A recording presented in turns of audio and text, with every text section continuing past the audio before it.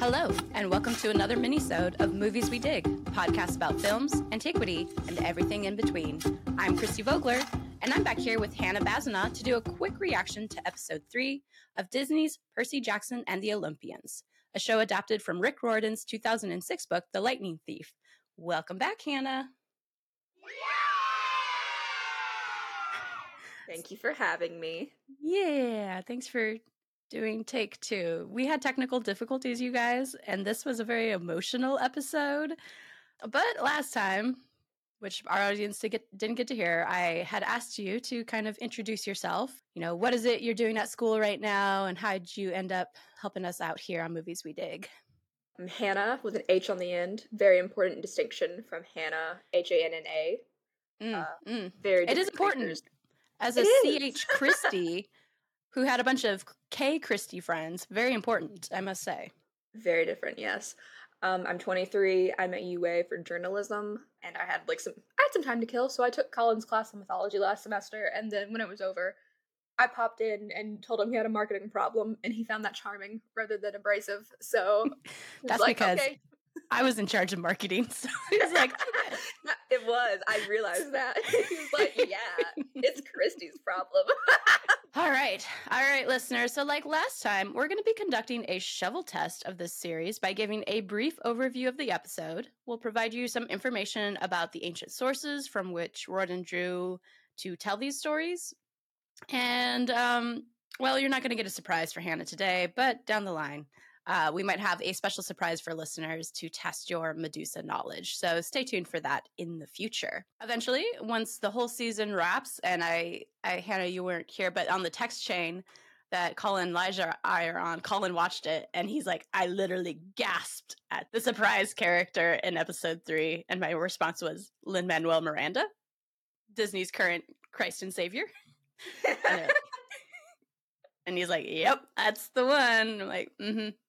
So eventually we're going to get them in here. We're going to do a full discussion. They're watching as well. We're just doing our initial reactions. We are going to re-dissect this entire episode that involved Medusa, which was the one we were really nervous about. I'm going to ask you to both tell us if you digged this episode, but also give us kind of a rundown of what happened. So what do you think?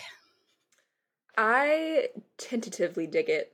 I'm not 100% behind it. I really liked it, but it definitely has some problems that we've discussed. I think I dig it less after yesterday's recording. I'm sorry. No, it's good. I'm ripped the hour of recording we lost. So this episode, we see the kids, like Percy chooses his companions, gets his quest from the Oracle via Gabe. Not in the book. Oh, we never talked about that, did we? Okay, Pin in the Oracle. I want to come back to the Oracle for a little bit, at least. Percy makes some disrespectful comments about Thalia's pinecone fate, and they get started on their quest, where they run into Alecto and then Medusa. And the Lin-Manuel Miranda jump scare. Yes! Yes. At the end, as Hermes. I agree, obviously, that I am actually very conflicted about this particular episode, in part because, again, it was an enjoyable watch. The visuals look amazing. The chemistry between the 3 main actors for Percy, Annabeth, and Grover, like, that continues to be wonderful. But this whole backstory of Medusa is rough. And, you know, it's a vast improvement, or it feels like a vast improvement over the film, where we, of course, got this famous line. Son of Poseidon, I used to date your daddy. Yeah, not great on that front. Uma, please, what were you thinking? So, yeah, we're going to unpack Medusa. A lot of this is going to be Medusa. Before we get to that, I did want to turn to a few other things that I enjoyed about this episode. And I forgot to ask you last time, but it's like, how does this oracle scene we have at the beginning of the episode compare to the books? Because, like, I had no idea what was even going on with, like, all of a sudden Percy's in a random attic with a creepy old lady. It's like, did this just take a turn? I don't know what's happening. Yeah, they didn't properly explain, like, at all, but also I don't know why it was Gabe who, like, delivered the quest. That's very different. That's not in the book. It's just, like, the Oracle. So, like, to go on any quest, you have to go consult the Oracle first, and she gives you, like, a prophecy about your quest. Surprise, the Oracle is no longer in Delphi, it's in Chiron's attic. And it's, like, supposed to be, like, this dangerous thing, so that's why it's, like, a corpse. Okay. It becomes a whole thing in later books. So they do expand on it. Okay, that's fair. That also just makes me super sad, because, again, one of the most powerful positions for women in the ancient world being the Delphic Oracle, now that power was very constrained within religious practices, but still, you know, she got to tell Nero, it's like, yeah, I'm not doing anything for you, and things like that. Like, the oracles had relative power, and then having her be relegated as a corpse to the Chiron's attic is like, oh, don't worry, she comes back around that mountain. Okay. Side note, I didn't see this, but I saw it in a post. Chiron has a prosthetic leg that I just never noticed in the first episodes. Did you catch that? No, I didn't. Yeah, one of his hind legs is a prosthetic leg. It's mechanical. That's cool. Yeah, and Rodin explained that he based this off the source material because Heracles was being Heracles, and he accidentally shot Chiron in the knee with a poisonous arrow. And Chiron can't die, so he suffers with the pain of that injury forever. But yeah, and I thought that's what is interesting, and we're going to get into this, is like, Rodin is so great about representing disability and neurodivergency. Okay, well, not initially, I guess, right? He gets better about it, and he's trying to improve that in the show. Am I wrong? I think he is trying to improve it. He's definitely trying to improve it, because especially like at the choosing ceremony, we have like one of the camp counselors is a wheelchair user. But like when I was rereading the books, I noticed that like everyone who has like a visible disability, like Chiron is in a wheelchair, Grover uses crutches. They like don't actually have a disability. They're a magical creature of some sort. Right. That's just something I noticed. I can't really comment on it because I have an invisible disability. So I can't comment on that nature, but it is something I noticed. Yeah, and it's something, the same with Medusa stories. Like, he recognized that in his book, there's something problematic about the way that he had told it back in 2006.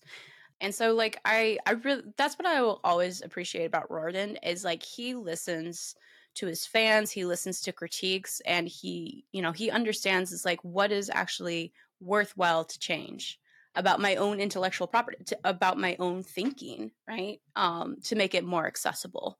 And I greatly appreciate that, because the go-to text for my generation is of course Harry Potter, and J.K. Rowling is no shining example of that at all. So like, J.K. Rowling trigger warning. Yeah, sorry, y'all. We won't talk about it anymore. Okay, so Oracle, thank you for explaining that. We have no idea why Gabe is like noxious gas coming out of her mouth, but maybe that explains it in and of itself.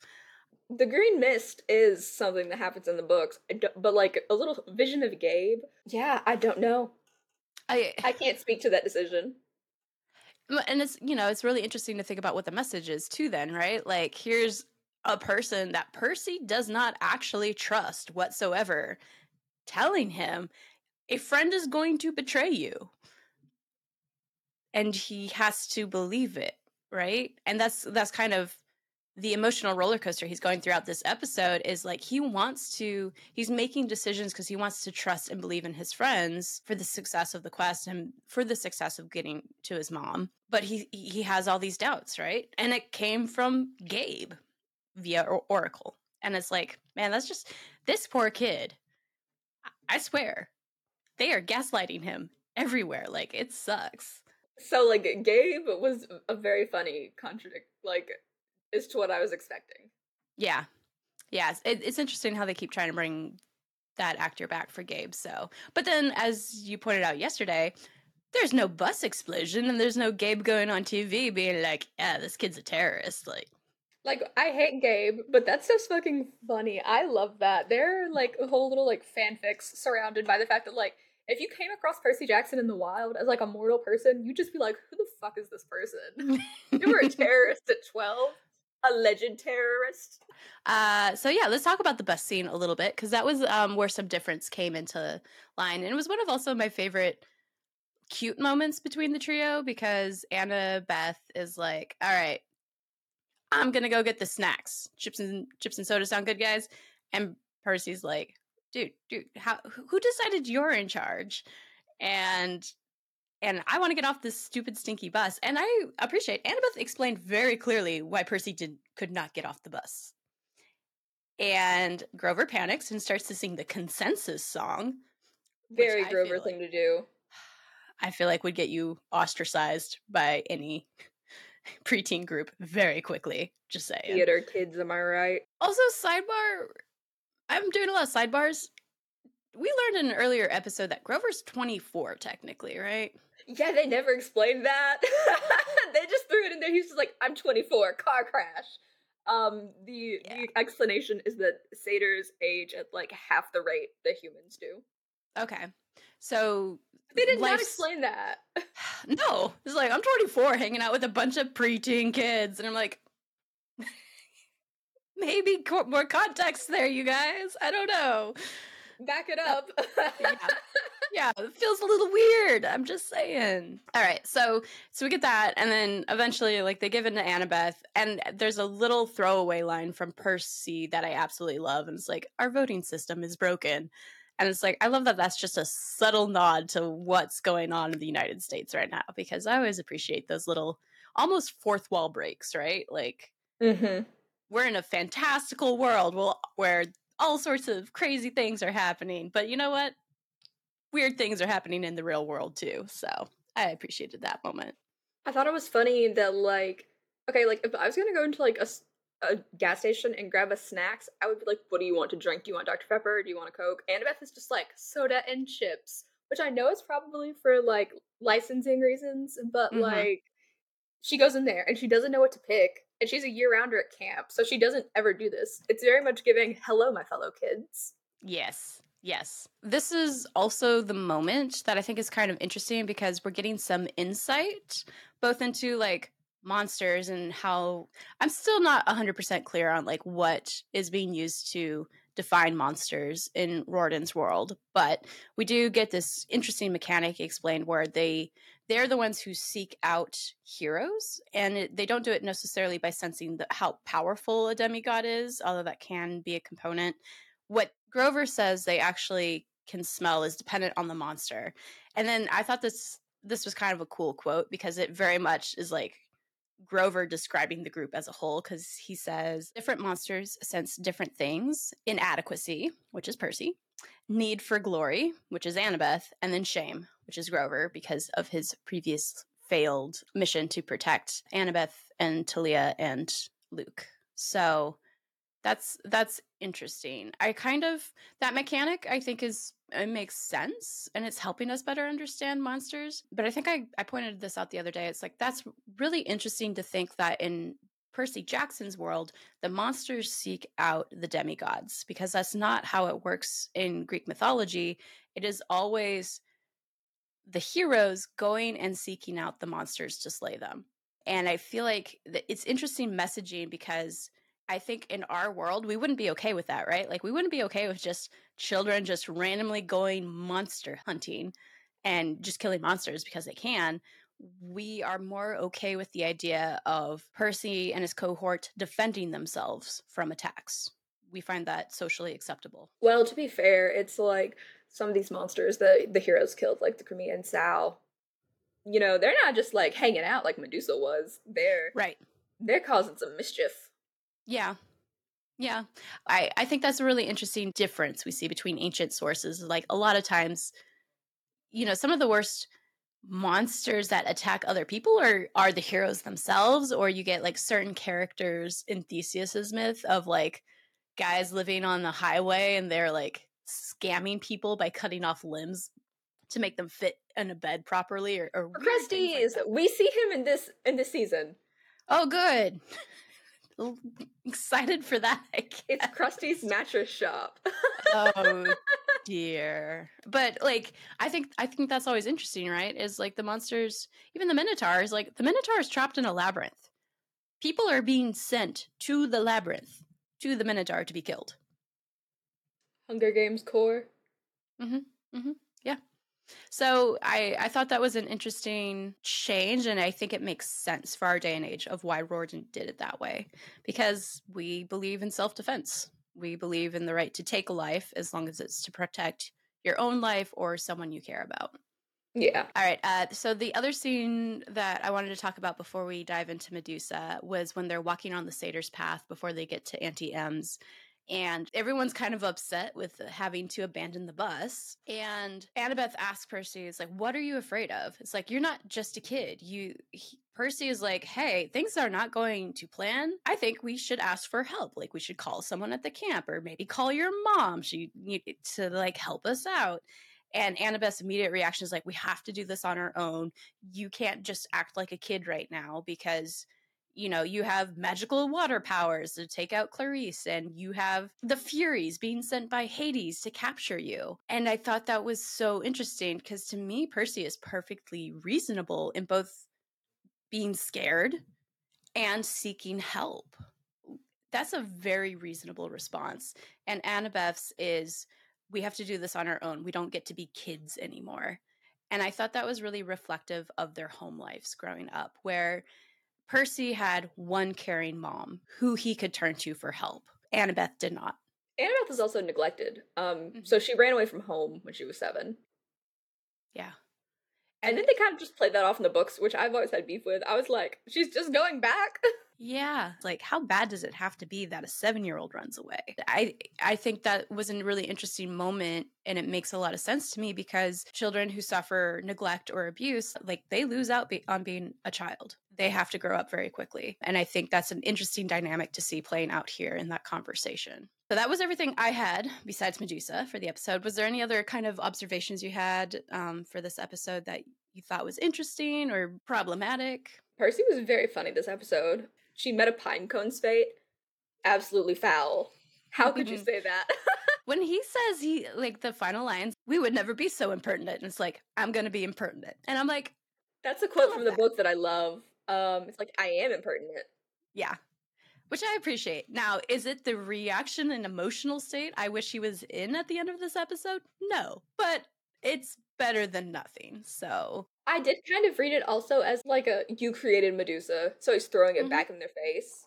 So I did at least go with that a little bit. As I stated last time, there's this question based on the ancient sources, if Medusa ever actually killed anyone on her own. Most of the ancient sources just tell us that as part of her curse, she was given this ability, not necessarily to turn people to stone, but anyone who would look at her or another Gorgon would not walk away with their lives.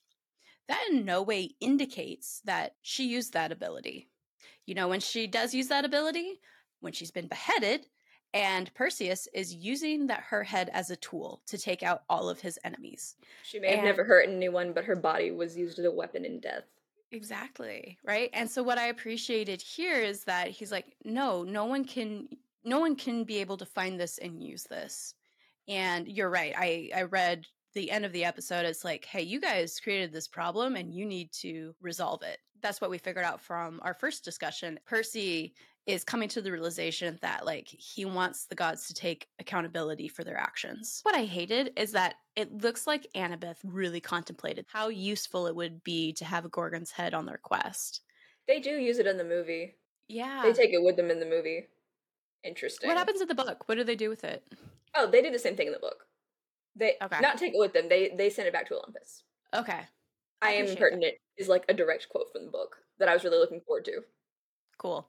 Okay, I do appreciate that. Which I guess now brings us to Medusa. I think I'm going to go ahead and play the clip where we get Medusa's origin story so we can see what they did with it. And then we'll talk about how does that compare to the book and the film. And then we'll dig deep into everything else about it. So here it is, guys. Do you know the story of how I came to be this way? Athena was everything to me. I worshipped her. I prayed to her. I made offerings. She never answered. Not even an omen to suggest she appreciated my love. I wasn't like you, sweetheart. I was you. I would have worshipped her that way for a lifetime, in silence. But then one day, another god came and he broke that silence. Your father. You see, God told me that he loved me. I felt as though he saw me in a way I had never felt seen before. But then Athena declared that I had embarrassed her and I needed to be punished. Not him, me. She decided that I would never be seen again by anyone who would live to tell the tale. Yeah, we said this yesterday, and I will say it again. The actress who plays Medusa. Jessica Parker Kennedy. Thank you for learning her. Jessica Parker. I like that. Jessica Parker Kennedy. Nice. So Jessica Parker Kennedy. I think the article I read from Variety about this episode specifically just referred to her surname, Kennedy. She played this role with the assumption that Medusa was a survivor of sexual abuse. I think right before that clip I played, she describes herself as a survivor as well. So she went into this planning to use the language of someone who has experienced sexual abuse or assault and someone who survived it and how she's coping with it. She also talked about how for her the curse aspect, because right, she changes that. She explains that her curse of turning people into stone is actually a gift. Annabeth's like, my mother cursed you. It wasn't a gift. People go back and forth on like, what was Athena doing? Athena was definitely cursing her in the myth. Let's be clear. I mean, I know the girl boss version is that she was gifting her, but like, what kind of gift is that? To like be alone forever is not a gift. It's not a gift. And then Athena sends someone to behead Medusa, and then she puts their head on her shield. She was not looking out for Medusa. Yeah, but I appreciate that I had like that duality of the stories, which is like, it was a curse, but I turned it into a gift. I think the article mentions suffering the trauma that she did. She is now inflicting the trauma on others, and that's how we end up with all of those statues. But like, she's also using it to make a garden for herself, to find peace for herself, and like maybe not to be alone, because I don't think she wants to be alone, right? That's what she describes the curse as, is that no one will really be able to look at her, or she'll be invisible. Her a blind girlfriend. Yeah, that'd be wonderful. She deserves it. Yeah. Sophist, please take this away. Do all of the magical things you do in fanfic with her story to make it not a tragedy. But sadly today, we are talking about the tragic figure that is Medusa and how well they did with it this time. I will say, I think we both agreed that we did appreciate the attempt to humanize Medusa in that story, to explain like where she's coming from. It felt like a good setup. Right? Mm-hmm. And I thought what was really interesting with her introduction is she has beef with Poseidon and Athena, very understandably so, but when she meets the children, Percy and Annabeth, she recognizes she can't hold that grudge against them because they're children. And she actually offers them Xenia. She offers them a place of protection from Alecto, who's chasing them, and food. And so this goes back to, I skipped this earlier, but like this goes back to the whole idea of like, how are we defining monsters, which is a big question that Sally presented at the beginning of the series. And like even Alecto and her sister, the Fury, like that's frustrating too, because I don't believe in Greek myth they would have been perceived as monsters. They're actually very righteous figures from the underworld. So they're the Erinyes. There were 3 goddesses of vengeance and retribution. Okay, that sounds bad, but... Oh, I love vengeance and retribution. I'm a big fan of it. I am too, when it's deserved. And guess what? They do it when it's deserved, because they punished men for crimes against the natural order. They were particularly concerned with homicide, unfilial conduct, I do like that description, offenses against the gods, and perjury. Don't lie, apparently. What exactly is unfilial conduct? Unbrotherly. So the breaking of Xenia, for instance. Breaking the bro code? Breaking the bro code. They came after your ass for breaking the bro code. That they did. Well, I mean, that's really important too, right? Like, and if you travel, you don't, there's no hotels for you to go stay in safely. And even then, hotels are still being usually run by individual families. So you're kind of hoping that when you go to spend the night somewhere that's not your own bed, they're not going to kill you in the middle of the night, right? So to clarify, for those who don't know, can you tell me what Xenia is? Yeah, so Xenia is this custom of hospitality. It is expected of both host and guest that kind of guarantees the safety of each party, mostly like the guest in that case, because like, they're on unfamiliar turf.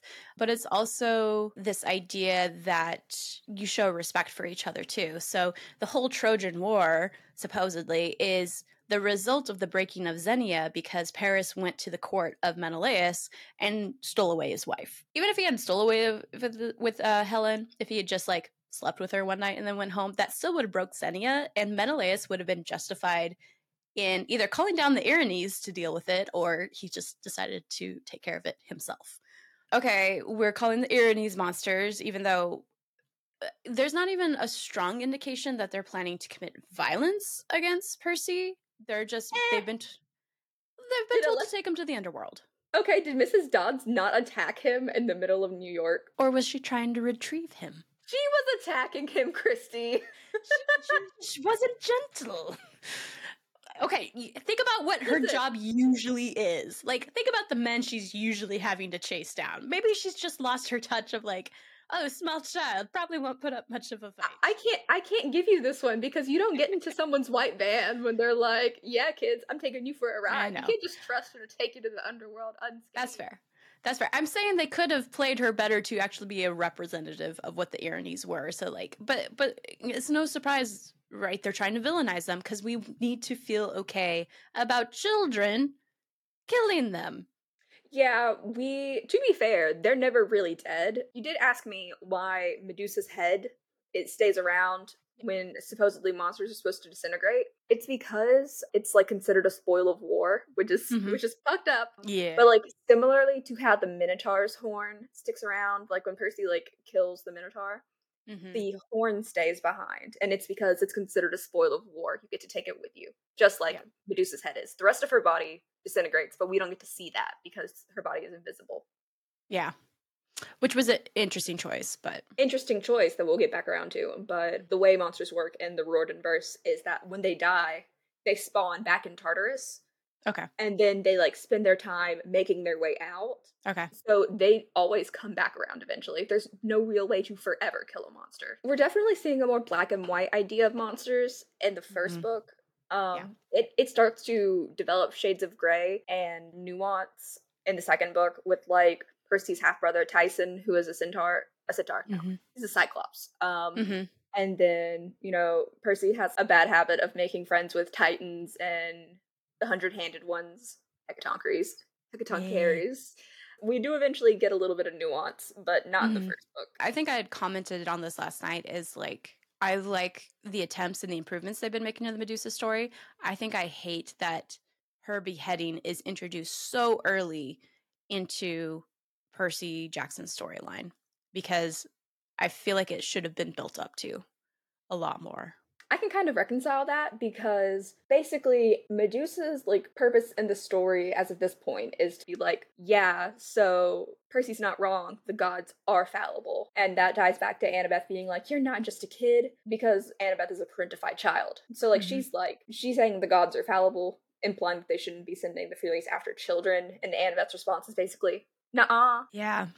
Which I think brings us to the moment where things turn with Medusa's depiction. I really appreciated that there was also this throwback to the conversation that Sally and Percy had about Medusa's story, because when the children have to choose between running away from Alecto and hanging out with Medusa, Percy's like, my mom's told me stories about her. I don't think she's that bad. I think we should trust her. And he takes up her offer of lunch, right? And he turns on that dime real quick, though. He does. And I don't even know that he turns necessarily. He just no longer advocates for, which is still really painful to see, because Medusa is very open, right? She is so open with her story and who she is to share that with the children. And this is where things start to become upsetting. And I don't think it's problematic that it became upsetting at this point, because she tells her story, which we heard, and Annabeth's reaction is literally to say, that is not what happened, and you are a liar. And again, Kennedy, the actor, at that moment, she'd been so open with them, and all of a sudden you kind of hear her voice almost start to break, and she's like, is something burning? And she withdraws. She pulls back. And that's kind of the moment that she can't trust, at least Annabeth. Why she thinks she has to take out Grover, I don't know. But like, Grover's not doing a single damn thing. He's eating his food. He's accepting that Xenia. Yeah. Xenia. He's being a good boy. He is, yes. He's just chilling.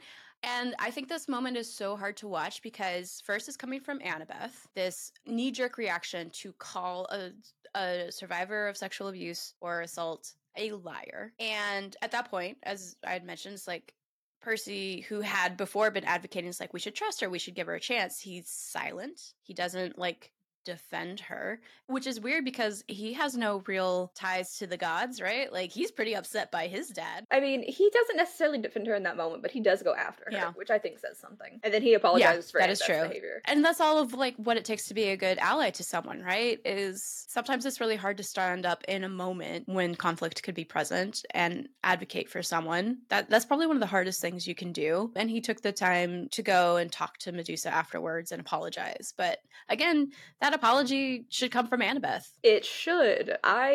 Like you mentioned, we're coming back to Medusa in episode 7, or like this topic will be touched on again. I'm really hoping that we get some Annabeth being like, oh, I fucked up. Yeah, I that's what I'm really hopeful too.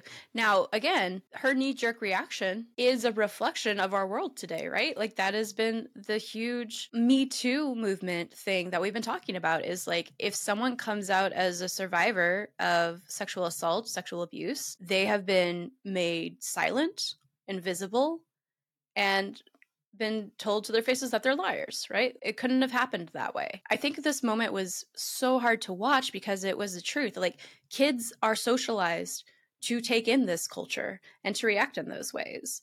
And even though I hate that it's coming from the only other female character in that scene, it also makes sense because it's Annabeth's mom that Medusa is speaking out against, someone who contributed to the abuse she experienced. And so that's a hard pill to swallow. Yeah, it's hard to hear my parent as a person who did bad things. Yeah, especially for a young kid, right? Who, Annabeth, as we said, she's seeking glory. She wants her mom to notice her in a lot of ways. And to all of us sudden hear like your hero, the person you are aspiring to be like and want the attention and praise from, might not be a good person.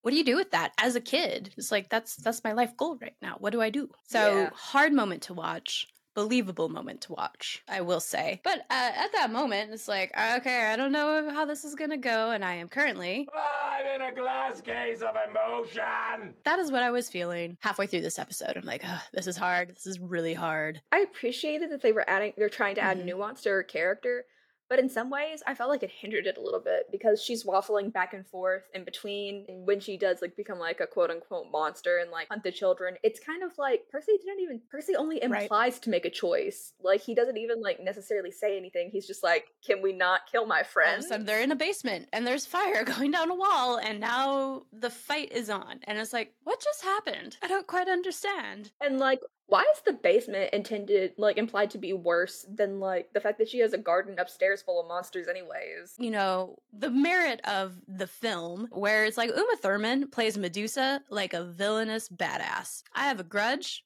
I'm going to take out that grudge on people because I can. And it makes it so much easier to be like, yeah, behead her, please. Because like, ain't nobody want that energy in the world. And that goes back to the cave of like all of the victims. Again, that is an invention by a male creator. It's Ray Harryhausen, right? Who did all of the stop motion puppeteering stuff for Clash of the Titans, Jason the Argonauts. There's literally an interview of him going, Medusa, you know what would make her look cooler and scarier? Half woman, half snake. And then she's gonna have a lair that's dark with like flames in the background, and that's where Perseus is going to fight her. Yeah, I was gonna say, Percy killing Medusa so early on and then it being revealed that Medusa is not totally like what they thought she was kind of does feel like an inversion of the Perseus myth, because that's Perseus's kind of only thing he ever does. Like, he saves Andromeda afterwards and like does some shenanigans, but that's like his big thing. Then he just kind of chills out. This is just the beginning of Percy's story. Yeah. Again, going back to the Variety article, we said, okay, the actor is trying to portray her in a way that I think is really powerful. The Rick Riordan has obviously changed the storyline like 3 times at this point. Well, he wasn't involved in the movie. That makes sense. He hates the movie. He won't do like any crossovers with like a lot of people wanted to see Logan Lerman play Poseidon, but he is just not doing that because he hates the movie so much that he wants it to be like entirely separate, which is fair because because when you have someone who bastardizes your work so badly, I would also be really upset and not want it included at all. Talking about male creators retelling Medusa's story, I think where I have some qualms about the way that this portrayal was trying to do it is the place of the creators and what they had to say about it. So I have these two quotes from the magazine. One comes from John Steinberg, who was the creator director for the Percy Jackson series itself, and he credits Daphne Olive, so I'm glad there was a woman involved in like helping to steer the storyline. But the way he explains the Medusa story is this, and everybody's got an opinion about what went down. There's no version that is the version. If Athena and Poseidon were in that room, you'd get 3 different versions of that story. And I'm going to follow this up real quick with Riordan's quote. There are many versions from ancient times of what happened in that temple with Medusa and Poseidon and Athena. Who's to blame? Who's the abuser? What's the real story? It's fiction, but it certainly is important to acknowledge that there is abuse involved here, abuse of power. That is really frustrating because it seems like they're trying to, throw doubt on Medusa's story. It reads very much like his wife, Becky Riordan. She's very, she's one of the producers of the show. Mm-hmm. Seems very much like it was kind of like she twisted his ear and she was like, you're gonna put this in there, Rick. Yeah, she's quoted quite a bit in the article too of like the choices made about Medusa's story. It feels like they can't see it in their own words. Like Riordan's acknowledging there's an abuse of power. Of those 3 individuals, Athena, Poseidon, and Medusa, who has the most power to victimize someone else? Certainly not Medusa. No, and that's the problem too, right? The versions of Medusa's story are not coming from Medusa, Poseidon, and Athena. They're not coming from, because as Riordan points out, it's fiction. This isn't a woman's version of what happened. All of these stories that we have preserved from the ancient world of Medusa and Athena and Poseidon are written by men. That's it. Her story has always been written by the perspective of privileged men in ancient society. Those who are literate, those who had money and resources that they could spend time writing down these stories, and those who profited off of it by putting on plays or things like that, right? They weren't invested in Medusa's story as a survivor. It didn't matter. Medea and Medusa getting screwed over by men, even when it's presented as a feminist take. Yeah. And I think that's what's frustrating is these 2 male creators who are, again, telling Medusa's story. They are correct. There are multiple versions of Medusa's story over time. The majority of the ancient ones were written by men. We don't know what kind of stories women were telling about Medusa in that time period, and I guarantee you they were. It was just still oral history, oral storytelling, a bedtime story they say to their kids. That's why Riordan is interesting, because Riordan was telling bedtime stories to his son, and I think that's really interesting. And we see how different that version, it's true in some ways to the ancient sources, but it has a flair unique to Riordan because of that. And I think that's the one thing I get upset about with their intentions. Is you have good intentions, you're not aware of the limitations of those sources that you're pulling from. Mm-hmm. Okay, so this brings me to the part that I actually hate about this episode. Honestly, Medusa has to die, yes, because her story in this case is a tragedy. She's a tragic figure in this moment. Disney has presented this not necessarily as a good versus evil. It's 2 different sides of an issue. Medusa's you can't trust the gods, you shouldn't do their bidding. And Annabeth's very invested in believing in her mother and completing a quest, completing the expectations laid out to her and the other demigods by the gods. And Medusa very clearly presents this to Percy. She calls out to him, are you going to save your mom or are you going to do the bidding of your father? And it's, that's a legitimate question that Percy himself is trying to figure out. He wants to achieve both, right? Mm-hmm. But I think Annabeth and Medusa are both, you have to decide one or the other. And Percy is understandably yeah. Nuh-uh. Yeah. But good for him. He is thinking critically at this time. Ultimately, the decision of Annabeth and Medusa is destructive in that it must be kill or be killed. I went back and forth on how I feel about Medusa's death. In some ways, I do feel better not seeing her body and not seeing that violence against women. I agree. It's just the very act of making it invisible, though. I feel like it could have been done in a way of misdirected camera shots, especially like bring back that element of looking at the reflection of something and then like just have an arm swing out, right? And a sound. Strategically, great move of like the three of them working together to solve a problem, right? So it's like one's a distraction, one throws on the hat, and one actually does the deed. Yeah, Grover trying to come up with a plan and immediately flying away was very Grover of him. I loved it. We're to the point, right? They have to kill her. And I understand that. She has to die, but it's the reaction of the children afterwards. There is no remorse. There's no reflection on what they just had to do to a woman who initially had been kind to them. And instead... They broke Xenia.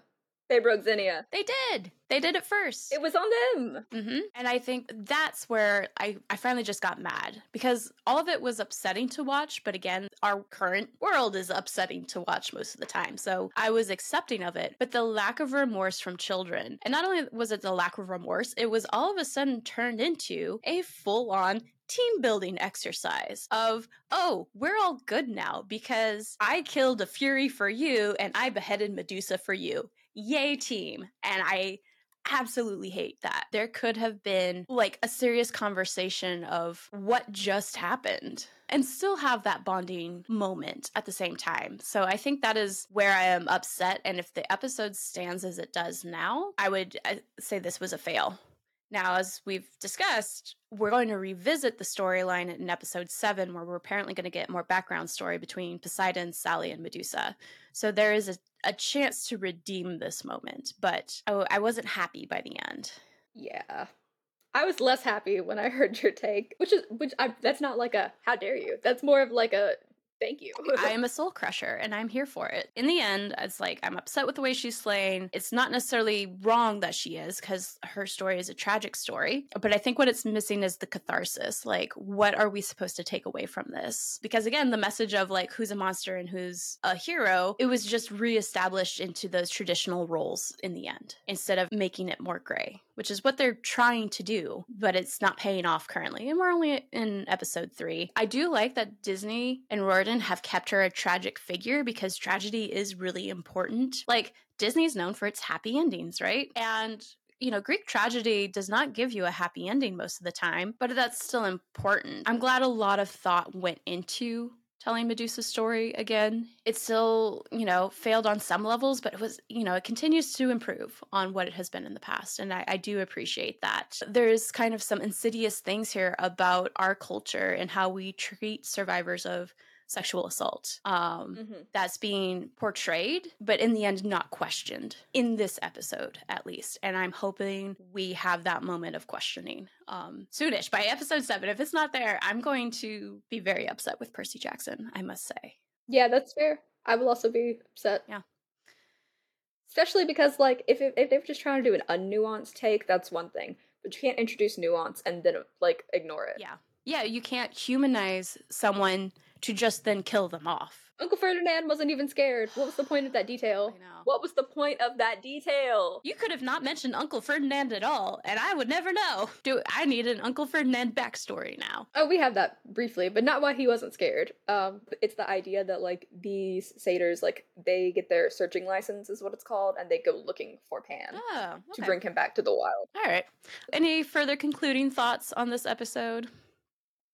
I think that's just about it. All right. Right now, her story, Medusa's story, is a tragedy without any catharsis. I need the payoff eventually. So time for the outro. Special thanks again to Hannah for bringing her Percy Jackson expertise to this minisode. We'll hear from her again soon when we screen episode 4 of Percy Jackson and the Olympians, which I think will also be kind of fun because I'm pretty sure we get Echidna and the Chimera next. We do, yes. Yes. Mother of monsters. Let's go. As for you listeners, you can find us on most major streaming platforms as well as movieswedig.com. Please like, review, and subscribe if you like what you hear. You can also follow us on Instagram, Facebook, and Blue Sky under some variation of the handle @movieswedig. Let us know what you thought about episode 3, and we'll talk to you soon. Bye. Bye.